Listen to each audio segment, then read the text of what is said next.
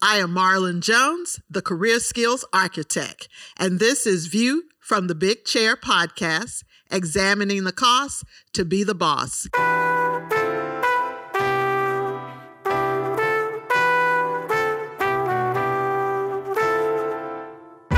The purpose of this podcast is to share information with students in sports administration programs and with young professionals and those who are underemployed in sports administration. We talk with guests who sit in the big chair, those persons who are directors of athletics, who are head coaches, commissioners, or directors of different areas within athletic administration. We learn from their journey, and we also learn what skill sets they look for when they are hiring for positions, so that you know how to prepare so that you can get to your own big chair.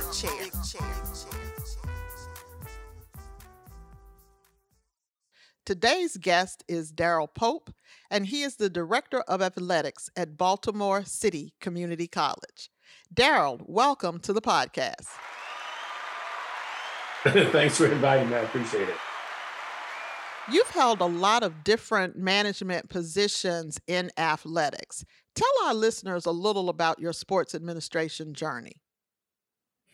Well, you're correct. I've held a number of positions over the years at different levels as well. I've been at Division I, II. Actually, I've never worked in Division III, but community college as well as Divisions I and II. Started out in compliance. That was my first job. And fortunately or unfortunately for me, depending on how you want to look at it, I started out at a very small Division I school that probably shouldn't have been Division I. And I say that because of their budget and the size of the department. There was just two administrators, the director who hired me and myself. Wow. And that meant, even though I was director of compliance, I was also facilities manager. I was also the scheduler for teams. I was the budget person. I was the game time manager.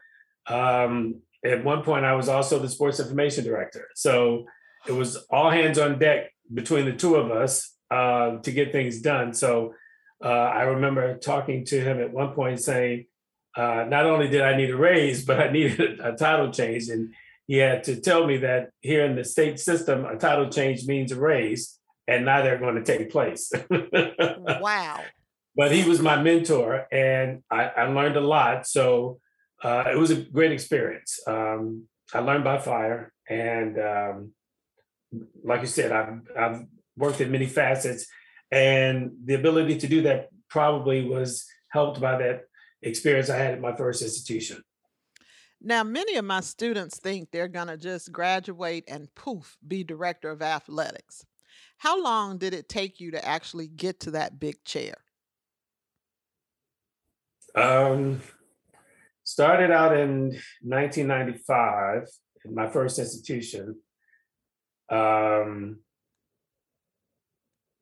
2011. Okay. It was when I first got the title Director of Athletics. Yeah. So as you can see, students, this is not something where you just spray some pixie dust on it and all of a sudden you are Director of Athletics. Now, many of our students overlook NCAA Division II schools. What value do you think Division II has for the NCAA and for aspiring sports administrators? Well, Division III is the closest thing to what college athletics was supposed to be originally. So as you move up in the divisional levels, you move further away from the original intent. At least this is just my opinion. Some people may think differently, but Division III is, like I said, the original model. It's closer to the original model. As you move up to Division II, it becomes more of a business.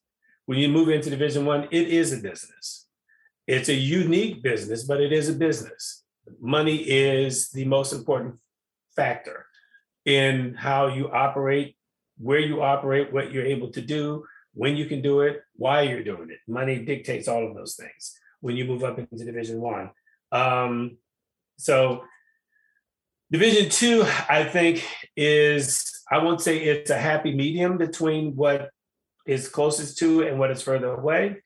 But if you want an experience that gives you an opportunity to, for me, be a part of college athletics for the right reasons, because of the experience you're trying to get to the student athletes, and at the same time, use your business acumen. Division Two allows you to do both. Being an AD at a Division Two institution, I could actually get to know the students, and they knew me. They would speak to me. They would come into my office. My door was always open. But at the same time, there were business endeavors that I had to partake in order to do certain things. Fundraising was a part of the job. I got the best of both worlds. I didn't have the luxury, nor did I want to have the luxury of just being a business person who worked in college athletics, or being a director of recreation and athletic activities. I didn't have the luxury to just say, I have on one hat.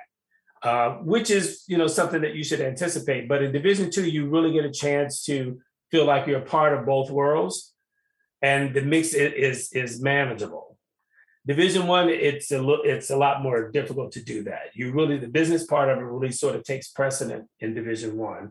Division Three is not as business minded.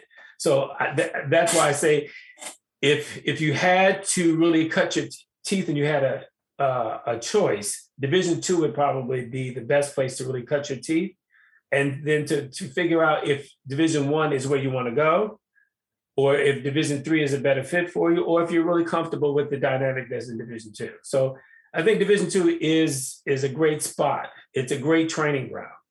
I think it's a better training ground than the other two options because of the mixture. Okay. Now, what about the community colleges? Most of our students don't even think about opportunities at community colleges. How can they use community colleges to help them advance their athletic career? Well, at a community college, it's more hands-on. You're not going to have a big staff in most cases, if you have a staff at all. Sometimes it's a one-man show. But it's a great place to really get into the activity part of the job. You are scheduling. You are sometimes a coach. If that's what you want to do, then the opportunity to coach is more prevalent there than it is at the other NCAA levels.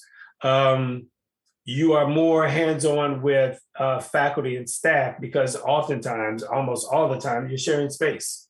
Mm. So that dynamic is there. Mm-hmm. So your organizational skills and your communication skills have got to be really, really good, because sharing space with faculty and staff when there's only one facility in most cases is a daunting task if you're not willing to listen and be spoken to. But community college will give you a chance to get in the door. The NCAA, and we may get into this in the conversation, is the word that they like to use in the NCAA is network. Okay. The word that I use is click. I'm from Chicago. I'm from the city. The word click says more to me than the word network. And because of the network click atmosphere that exists in the NCAA, don't sleep on the community college opportunity. It will get you in the door. It will allow you to have some experiences that you can put on a piece of paper and use to network or become part of a clique. But don't sleep on it. It's there. The turnover is very high, so there's a lot more opportunity there. So the key is to get the experience and get your foot in the door however you can. Don't sit around waiting for somebody at some 4-year major institution to open the door for you, because it doesn't work that way. Now, you and I have both worked at HBCUs. How important is athletics to the identity of an HBCU campus? It's a mix, just like it is at predominantly white colleges and universities, PWCUs. Some HBCUs, it is part of their identity. I can throw some names out and people will automatically know who I'm talking about. Whereas at some schools, they haven't seen that need, or I should say, they haven't seen that opportunity as an asset, because it is an opportunity. And I think some of our HBCUs miss out on what could be a good thing for them using athletics.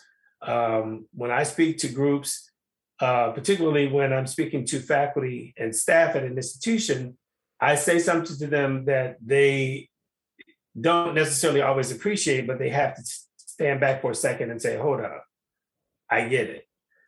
Athletics is the front porch of an institution. I don't care what institution you're talking about.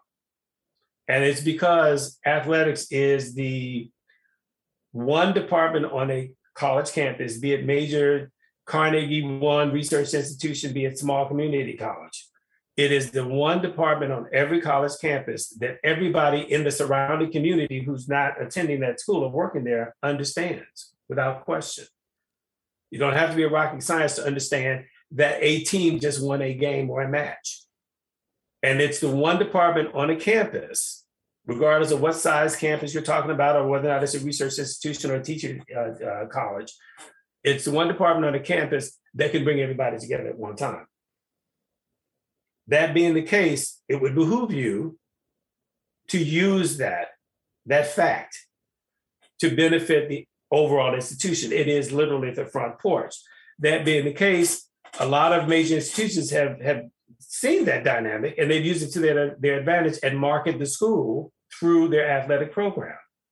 Now, you do it the right way, and it won't affect the image or the perception that you have that you'd like to have of your institution academically. You just have to, the mix has to be the right way. Some of our HBCUs have not seen that. They haven't gotten on the bandwagon, in my way of putting it. I think they should, because it is an opportunity out there where you can get branding and marketing without paying for it up front. And the residual payoff pays off for decades, literally. And I can give you some examples that people will go, oh, yeah, you're right. Share one with us. I'll give you the best one there is. I'm going to say a name. You tell me the first thing that comes to your mind. Okay. Fighting Irish. Notre Dame. All right. How many people, let me ask you a question. What does it take as a student to get into Notre Dame? High grades, high test scores, and a whole lot of money. There you go. 1,300 will get you in on the waiting list. Whoa. Yes. On the wait list, which are 1,300. Yeah, 1,300. Notre Dame is one of the top 50 universities on this planet. It is a Carnegie Institution Research One university, okay? Tier 1. I mean, that's the top of the top. People don't know that in general, but they know what? The Fighting Irish. And that name in and of itself pays dividends for that institution because they don't have to pay for that marketing. They are one of the top brands in the United States. You know, when you talk about branding and how important it is, one word stands out. The number one brand on the planet is Coke. You say Coke, everybody automatically, it doesn't matter if you're in Russia, they know what you're talking about. Right. Branding is huge. Notre Dame has branding from here to eternity through that name, that title, to Fighting Irish. You automatically think of that institution, and they don't have to pay for it anymore. That's a good point. It's a missed opportunity for HBCUs who don't understand that dynamic. Now, you have changed institutions multiple times. How do you know when it's time to pivot and leave one opportunity and pursue the next?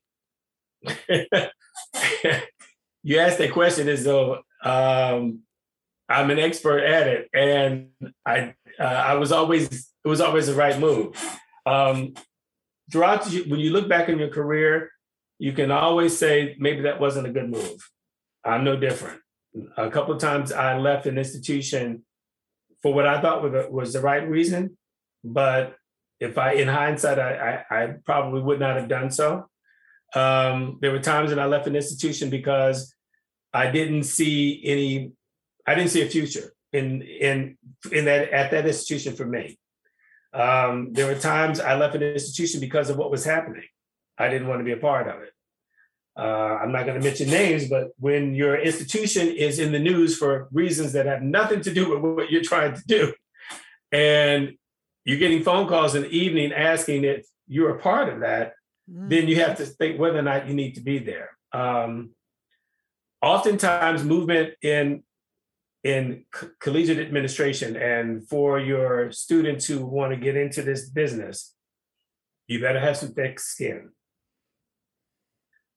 Your ego needs to be wrapped tight to the extent that there's some things that you better know quick, fast, and in a hurry that you are good at. And it's not about having a big head. Just make sure that you are good at those things and hold on to it, because there will be times when people will question whether or not you're actually good at certain things. So you hold on tight to what you know for a fact about yourself. You need to be secure, because the insecurity lives and breathes in this industry. Oftentimes, what you will find is when you're at an institution, the people that you report to are not necessarily in charge. When you work in college athletics, there is this concept, and people in sports know this. They call it the fifth man, or the 11th man. You know, the one who comes in off the bench, or the one who sits on the side who has an influence. Well, in college athletics administration, that individual or those individuals are usually supporters, what we call boosters. Oftentimes they're running the show, and you're not reporting to them directly, but you are indirectly. And they're dictating what, when, how, why, and who. So you need to understand that dynamic, particularly if you want to sit in the big chair. You will be having a conversation with your boss. Simultaneously, they're having a conversation with the donor. And sometimes what you all discuss may not be what can be put on paper. Right. And it definitely won't be what happens. And then you're left with trying to make sense of that as the person who's in charge and stay within the rules. If you're a person who has integrity and wants to hold on to it. And then you, at the same time, you have to be able to communicate this dichotomy to the public, to the student athletes, to their parents, to the other alum who may not have that influence. And in your head, it's not making any sense, but it better come out like it does. So it's a difficult seat to sit in. If you want to be the athletic director at big, I won't say any names. If you want to be the athletic director at Big U, that's in the 3-letter conference, you better be prepared for things that you didn't think were going to happen, conversations you can't believe that you're in, and being pulled from people who will never show their face to the light of day. You have to deliver other people's messages with the conviction as if it were your own. All the time. All the time. My first AD said something to me that I laughed at the time. And then later on, he became a mentor of mine, and I miss him to this day. I asked him about a report that he asked me to do. And it was really difficult. And I was like, why am I doing this? This shouldn't be my job, first of all, because it involved knowing people's salaries and things like that. I'm like, why am I doing? And I said, shouldn't this be your job? He said, well, yeah, it is, but you're doing it. I said, but he says, your job is to make me look good. And I just laughed. He says, no, I'm serious. Your job is to make me look good. All day, every day. All day, every day. And then he said, he added a caveat, which let me know that he was willing to be my mentor as well as my boss. And I really appreciate it. He said, and as long as you do that, willingly, I will look good and I will move up, and you will move up with me. And you need to understand that that is the dynamic that takes place at many organizations. It doesn't matter if it's college athletics or not. You work to make someone else look good oftentimes. And if they appreciate that, then they will bring you along with them. And then there will be one day when someone will be doing the same thing for you. And I thought about it a few days after that. And I was like, you know what? He just gave me something very valuable. He gave me a lesson that I still hold on to this day. When I'm being asked to do something, I have to ask, is this really my job? Well, maybe it isn't, but it's what is going to help us all move forward. It's your job today. Yeah. Now, a lot of young professionals get confused about what they need to concentrate on. When you're hiring people to work on your staff, whether they're coaches or administrators, what are some of the key skill sets that you're looking for them to already possess before you hire them? The one that too many young people gloss over is the one that they take for granted, the ability to communicate. If I ask you to inform a team, let's just say if I ask you to inform the soccer team about something that's going to take place, your communication skills need to be such that I don't have to worry that what I'm saying to you is going to be conveyed to them verbatim, to the extent that they understand exactly what I intend for them to know without me being there. If you have to speak to the public at large, your ability to, as we were talking before, communicate the message clearly, that may not be a message that you really feel should be given because it's somebody else's message. The ability to communicate that needs to be spot on, because one word and you've opened up Pandora's box. So your ability to communicate and speak in such a way that it is clear, succinct, and doesn't muddle the waters is hugely important. And too many young people coming along the way think because they have good diction that they're good at communicating, or the ones who don't have good diction don't take the time to learn how to speak better, to use the proper words, to enunciate such that people don't have to ask, what did you mean? Too many times. It's always going to happen, but if they have to ask you that too many times during the conversation, then you're in trouble. So Makes I would it say, hard. yeah, I would say communication is the most important thing. If particularly at that interviewing, that meeting, that interview, how do you come off? Do you come off as someone who sounds like they know what they're talking about, even though you're talking about yourself at the interview? Can I trust you to talk about me if I hire you? Can I trust you to talk about those students who we represent or the institution that we work for? So communication, I would say, is the most important skill. Everything else, even communication, can be taught along the way, but I need you to have a certain amount of skills coming in the door with regards to communication. The other things, I don't mind helping you with. I don't mind training you. I'm expecting to have to, there's going to be a learning curve. There was one for me. And I came in, my first job in college athletics, I already had my doctorate. So, if I had a big head, I would have thought I already know all of this stuff. But I came in the door knowing, I had to learn whether or not what I was being taught in the classroom was true.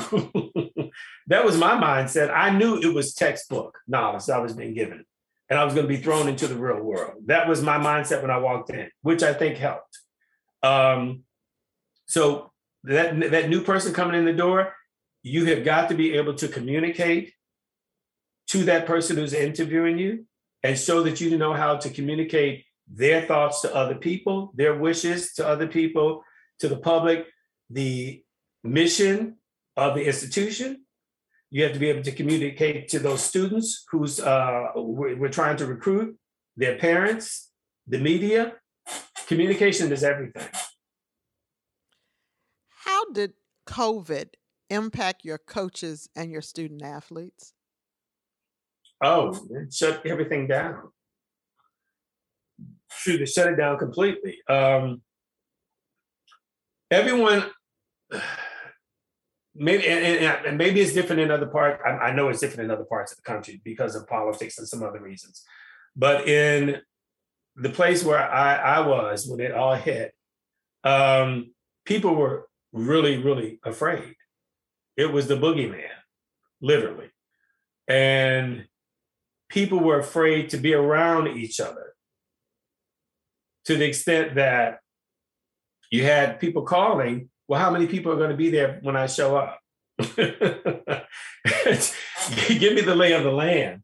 You know, it was that kind of a situation. So it affected every aspect of what we did. When we were kicked off campus, literally, and I'm not making this up, we were kicked off campus March 15th, 2020. Wow. We just came back to campus 3 months ago. We were off campus for like 18 months. Wow. Yeah. I was not even allowed in the gym. That's baffling. Yeah, it is. I'll give you an example of how bad things got. I work out a lot. One day the gyms were closed for almost a year. So when I finally got a chance to go back to the gym, I rushed back in because it was part of my life, right? So I'm in the gym one day when they finally opened back up after being closed for a year. And this is a commercial gym. 2 letters and a city is the name of the gym. I'm not going to give the name out. But I was in the gym and I looked up at one of the television monitors and I saw my gym. I was like, what? That's my gym. And then I turned it on so I could hear it. Apparently the school and the city had worked out a deal to use the gym as a vaccination center. Wow. I didn't even know. So I'm looking at my office and the city health department had taken over my office, which is next to the gym, to have a vaccination. I'm like, was someone going to call me? Wow. That's how drastic the changes were and the lack of communication. I mean, it was a bizarre situation. I felt like sometimes I was reading a comic book and it wasn't real life. Wow. We've seen, as a result of COVID and some of the other social issues that hit our country at the same time, a lot more conversation about mental health. Yes. What do you see as the role of the athletic director in regards to the mental health of the student athletes to which they govern and oversee? Well, I've always had an open door policy for students. And what I tell students is use me as a resource, bleed me dry. Because I was a student athlete. Athletics opened just about every door of opportunity that I've had in my life was because of athletics. So I know where most of you are coming from. I come from an inner city. I'm a first generation college student. I'm the first person in my family to graduate from college. Many of you are walking in shoes or walking a path that I've already blazed. So I know, literally, when I say I know where you're coming from, I do know where you're coming from. So talk to me about whatever it is you need to talk to me about.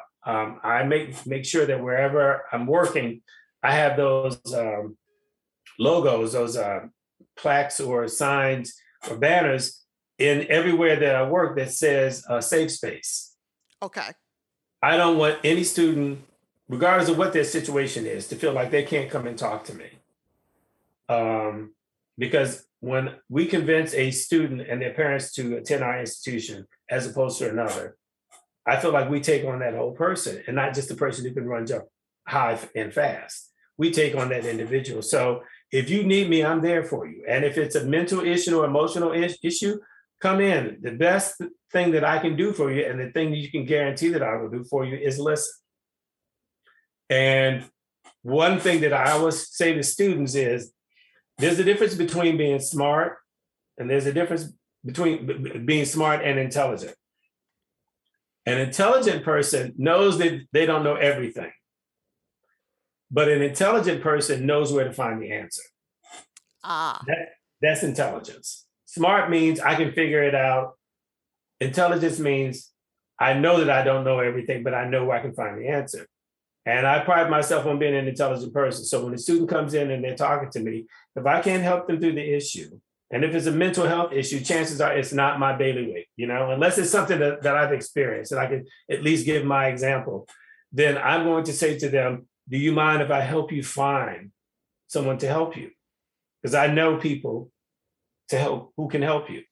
And that's the resource that I want to be for them. So mental health is huge, particularly because of this pandemic. It scared people. And it scared people in a way, and this is where society is going to have to come to grips with this. And I know they're going to be writing about it for decades to come. But one of the things that the pandemic did, and it was almost like a perfect storm, you had this political arena going on with Trump and what he was doing as president.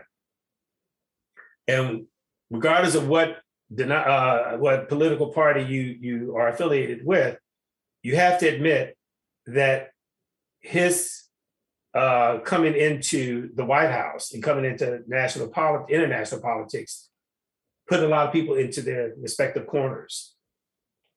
So we were already breaking away from each other. The pandemic just exacerbated that. It made us sensitive to be around each other.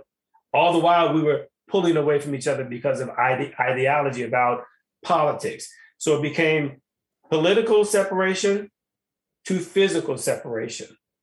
And you can't help but have that affect you emotionally and mentally. And if you're an 18-year-old who's trying to figure out who or she is, you add that to the mix, and you'd be lucky half of them ain't going cuckoo because of all the things that they've had to deal with. So if you're going to be in that big chair, and that's what we're talking about, don't think that you will not have to have these conversations with students or staff or coaches that work for you or work with you. You will have these conversations. We are not immune to society's ills. We're part of society. We like to think of ourselves as being special because we're healthy people. We work out. That does help. And don't think that doesn't make us a difference. I ran back into that gym as soon as they started opening up because I was going crazy being stuck in the house all day. And I knew I needed a physical outlet to help my mind stay clear. My body had to help my mind get clear. I knew the connection. But it doesn't mean that it can't affect me down the line, all the things that are going on with this pandemic, the politics, and everything else that's happening. And for someone who doesn't have as much experience as I do, an 18-year-old, a 17-year-old, I can only imagine how they're dealing with all of this. Mm-hmm. So mental health is huge right now. If you are going to be in that big chair, you need to make sure that you have on speed dial those resources that are going to be necessary for those students who are going to need mental health counseling, emotional counseling, and everything in between, because you got them for 4 years. That's a good point, because a lot of people think that, once we get COVID under control, we just automatically pop back to the way we used to be.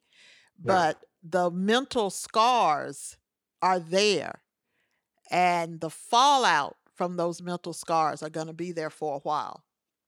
For a generation.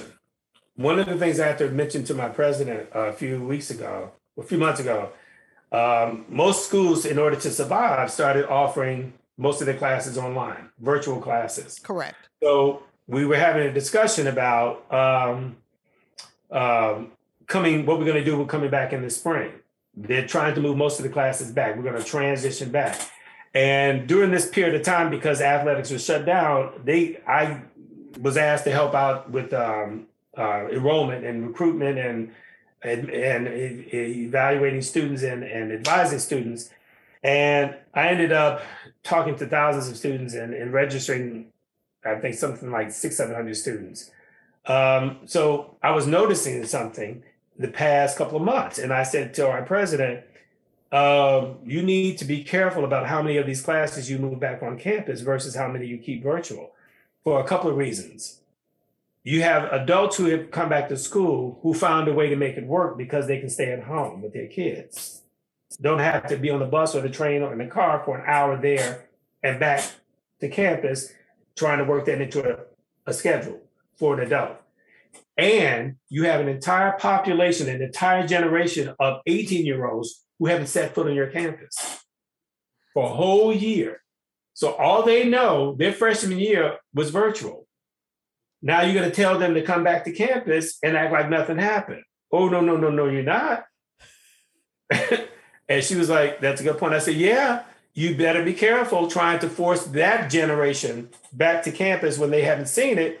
And you still haven't gotten, the pandemic is still going on.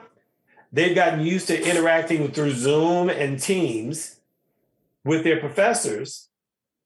What are you going to say to them? You've got to transition them somehow or another. So you need to have a nice mix to sort of wean them back into campus life. And something else that's happening, I have a nephew who's a lawyer, a corporate lawyer in Chicago. His firm, it's a big international firm, they had a discussion about a year ago, and it's happening all over the world now. They sat down and they said, you know what? This has been working out kind of good. We've been working from home, and the business partner said, you know what?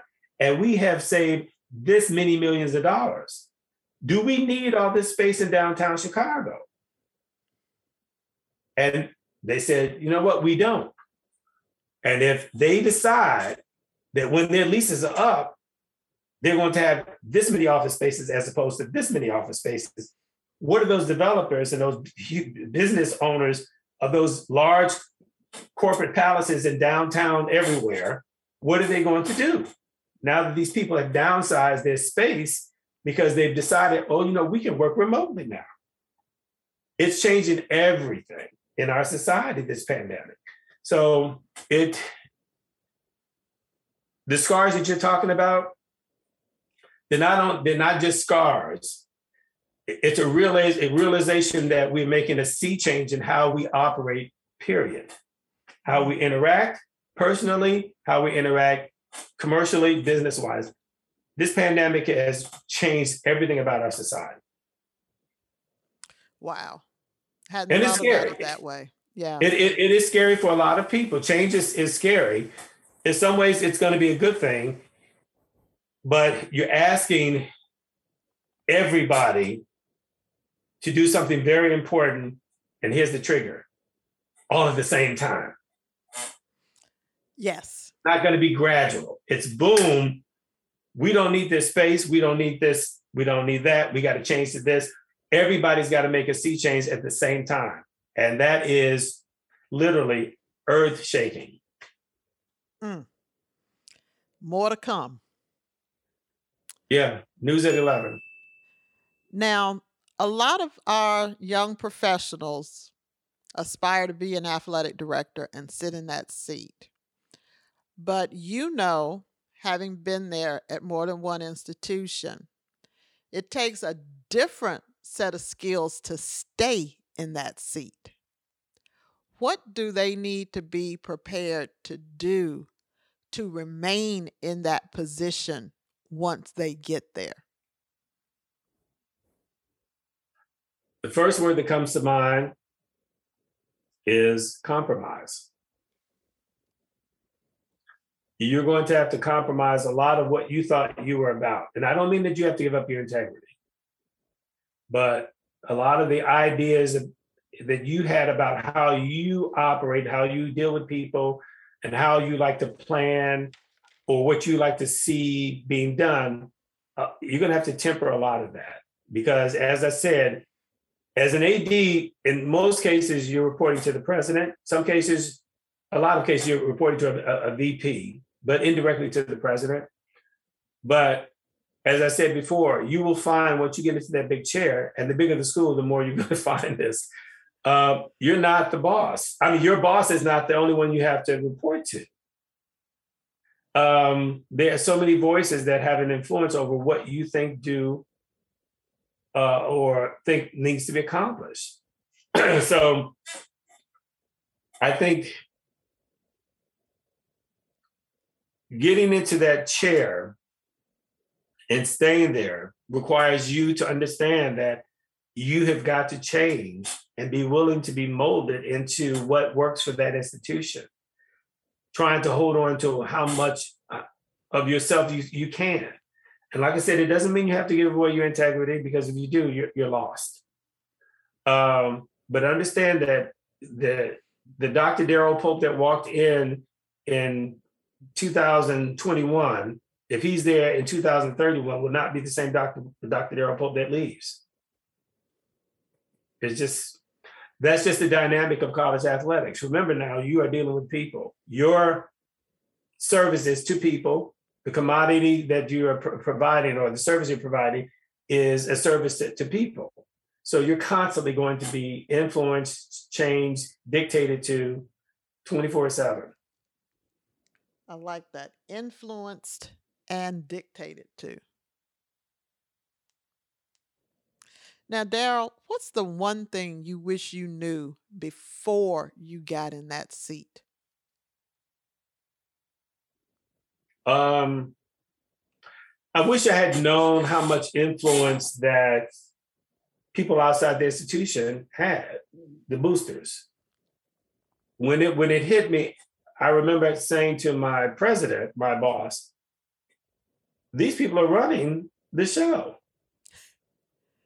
And when I said it, it was sort of a knee-jerk reaction, and I didn't think it was coming off as an insult to them as well.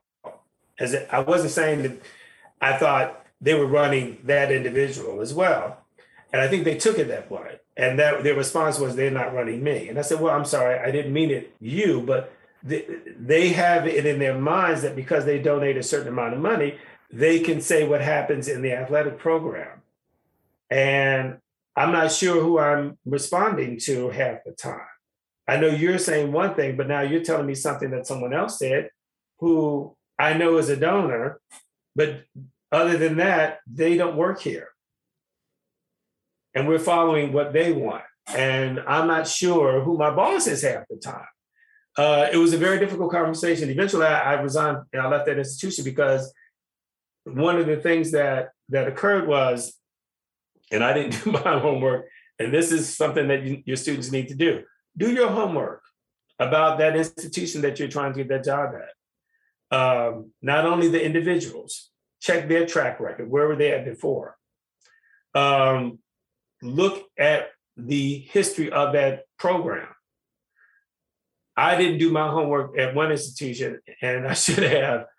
My first day there, my number one assistant said to me, well, you know, you're the 8th athletic director in the past 10 years. And I said, that's not even possible. I was trying to do the math in my head. And at one point I had some time to actually look back, and I was like, oh Lord, they were right. How is that even possible? And I'm thinking to myself, what happened to all these other people? And it just this, I have to tell you this. One day I was having an issue with one of the coaches who took one of the teams to a hotel for a trip. And the hotel, when they drove up to the hotel, the hotel was literally throwing mattresses off the second floor balcony into a dumpster. They had a bug infestation. What are bed bugs? Bed bugs. They had a bed bug what's the word? Infestation. So they had to get rid of all the beds, right? So the students were watching this as the bus was driving into the parking lot. And they were like, we're not staying there. So the coach gets off the bus, already had a reserved room on the first floor where they weren't getting rid of the beds, and went in and let the students go to your rooms. So of course the students called me and complained, crying that they're not going into those rooms. So one of the students handed the phone to the bus driver. And the bus driver said, yeah, that's exactly what's happening. And I don't feel safe leaving these, was a women's team. I don't feel safe leaving these young women here. You need to talk to the coach. I tried to talk to him. So I'm talking to the bus driver, and he really sounds like he knows what he's talking about. So after the ordeal is over, a couple of days later, the bus driver shows up in my office. He said, I just wanted to talk to you about what happened last week. And he's telling me, he says, da, da, da, da, da, da. And when I was here, I didn't let that happen. I said, what? Turns out the bus driver was one of the 10 ADs who had the job before I did. Oh my God. Oh. Yes. At that point, I said, oh Lord, I made a mistake. I made a mistake. It took me a year to get rid of that coach. A year? Yeah, it took a year. Yeah. And the bus driver, former athletic director, warned me. he warned me. So I say to your students, do your homework. Don't make the mistake I did. Do your homework, find out about that institution. They hired me because the previous director got involved in some NCAA violations. So when I arrived, and my background was compliance, I had done compliance for 15 years at Division I level. I don't cheat, I don't break rules. They didn't want to hear that. And yeah, okay. So my battle started day one. So do your homework before deciding don't just see a school and go get excited just because of the school and the reputation of their athletic program. Do your homework, find out if that's a place where you can thrive, and keep in mind, you want to get someplace where you can grow so that maybe down the line, if there's an opportunity at that institution, people will think about you. Or if there's another institution and you think you might be able to aspire to a higher position, hopefully you've got some experience there that will help you get to that next level. The idea you should always have is, I'm taking this job because it's a good job now, but I know I can grow in that job because this is not the end result that I want. At the end of the day, I want to be in the big chair or whatever it may be that you want.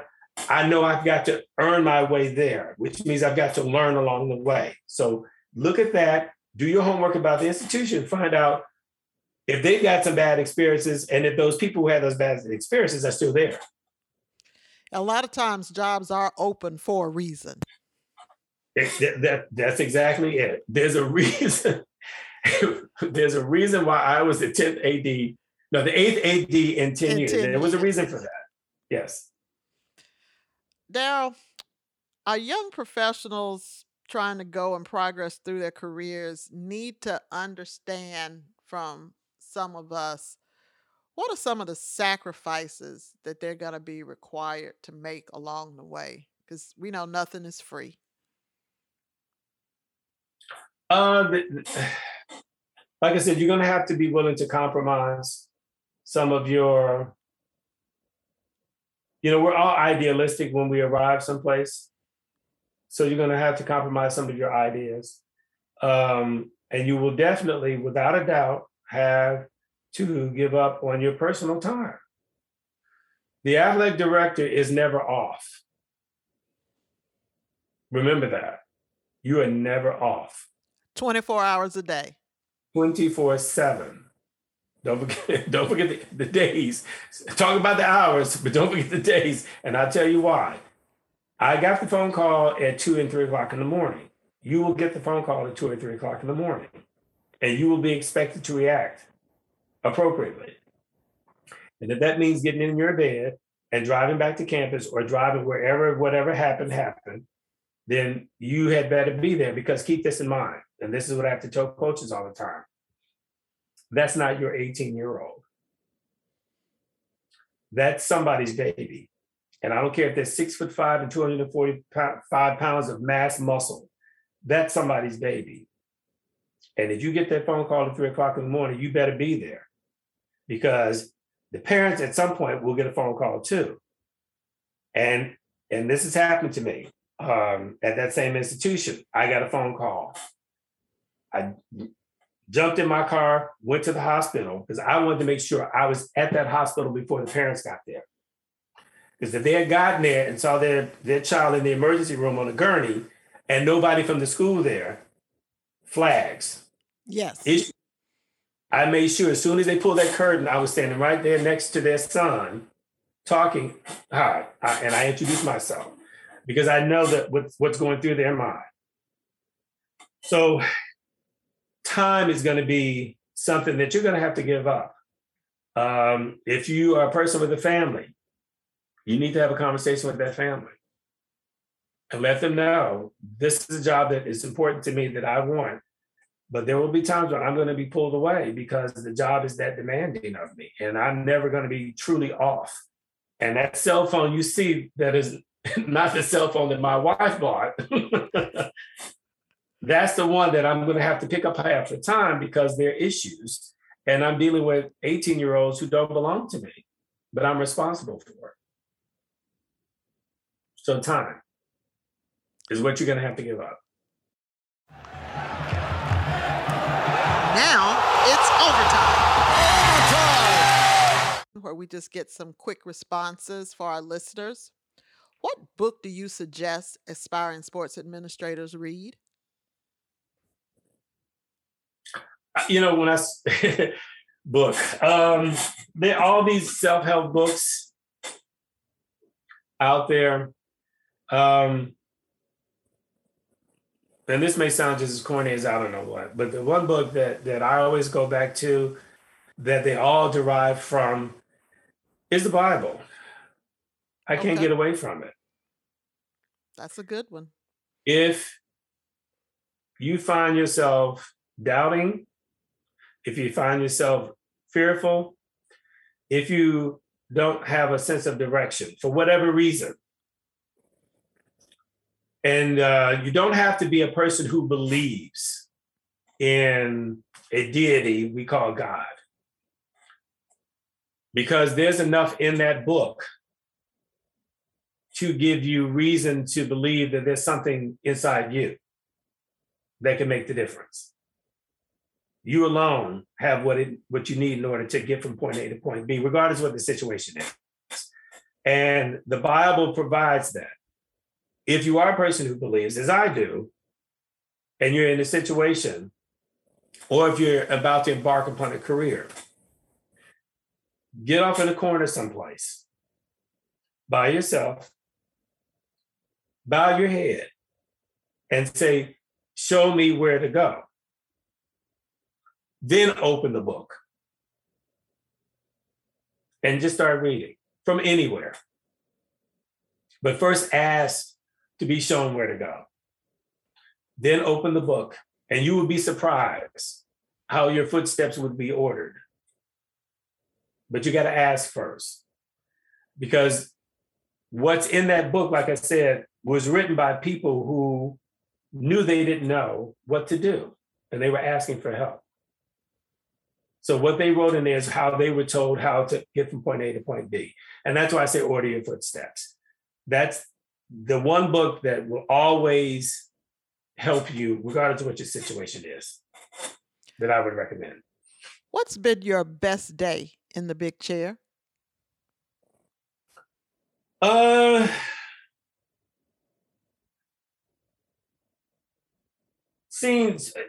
was at a school that, and I'm not saying it was because of me that it happened.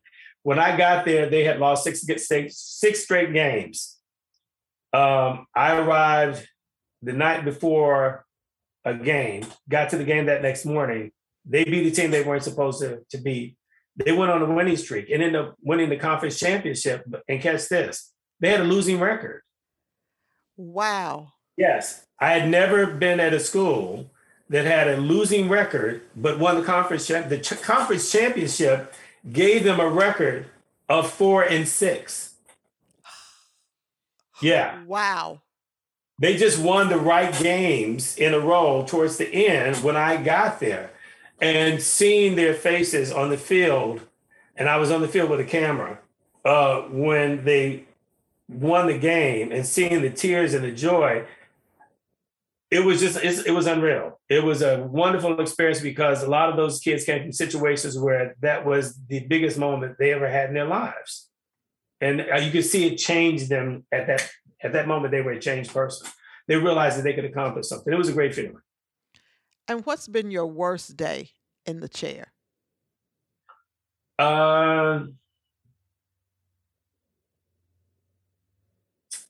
When I decided that it was time for me to go. Okay. Because of not being able to control what was happening in the department. Like I said, there were too many influences that I thought were negative influences. I knew they were negative influences, and then we were going back down the same route they were going before I got there. And I didn't want to be a part of it. And I left without knowing where I was going to go. But I said, I got to go. I got a phone call. Things had gotten so bad, something got into the news that my mother called me at midnight. And she said, I just saw something. Isn't this the school you work at? I said, oh. Wow. Yeah, it is. She says, you're not involved in that. I said, no, I'm not. At that point, I knew I had to go. Yeah, when you know, you know. You know. What is your go-to inspirational quote? I have a lot of them, but my favorite one is by Benjamin Franklin. And for me, it sort of sums up the life of a person who has any ambition. And it's necessity is the mother of invention. Yes. Yes. And when I say that to students, I have to explain it to them.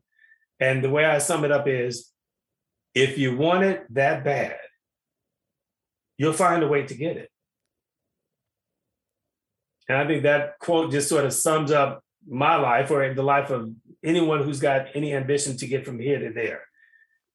Necessity is the mother of invention. You will find a way to make it happen if it's that important to you.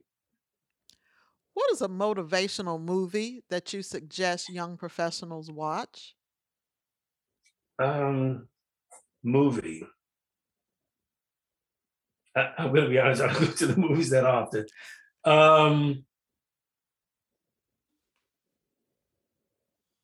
That's fair. How about Up in Harlem? With Eddie Murphy and Della Reese and Richard Pryor. Harlem Nights. Harlem Nights. Harlem Nights. Yes. Harlem Nights. And the reason for that is because when you walk away from the movie, you realize that the entire movie is about family. As crazy as all the stuff that's happening in that movie, the movie is about family and how important family is and staying together. That's true. I never thought about it that way. You're right. Darryl, how can our listeners get in touch with you? Are you on social media? I'm on LinkedIn. Okay. Yeah, that's about as social as a media as I'm in LinkedIn. Okay. And Darryl is Darryl. Darryl Pope. Yes. Dr. Darryl Pope, it has been a pleasure.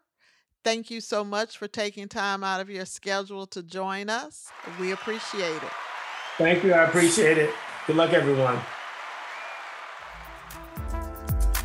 Thank you for listening to our podcast. I hope that the notes you took from our guests will help you as you plan and build your career. Please remember to rate, review, and subscribe to our podcast. View from the Big Chair, examining the cost to be the boss. I'm your host, Marlon Jones, and I thank you again for listening.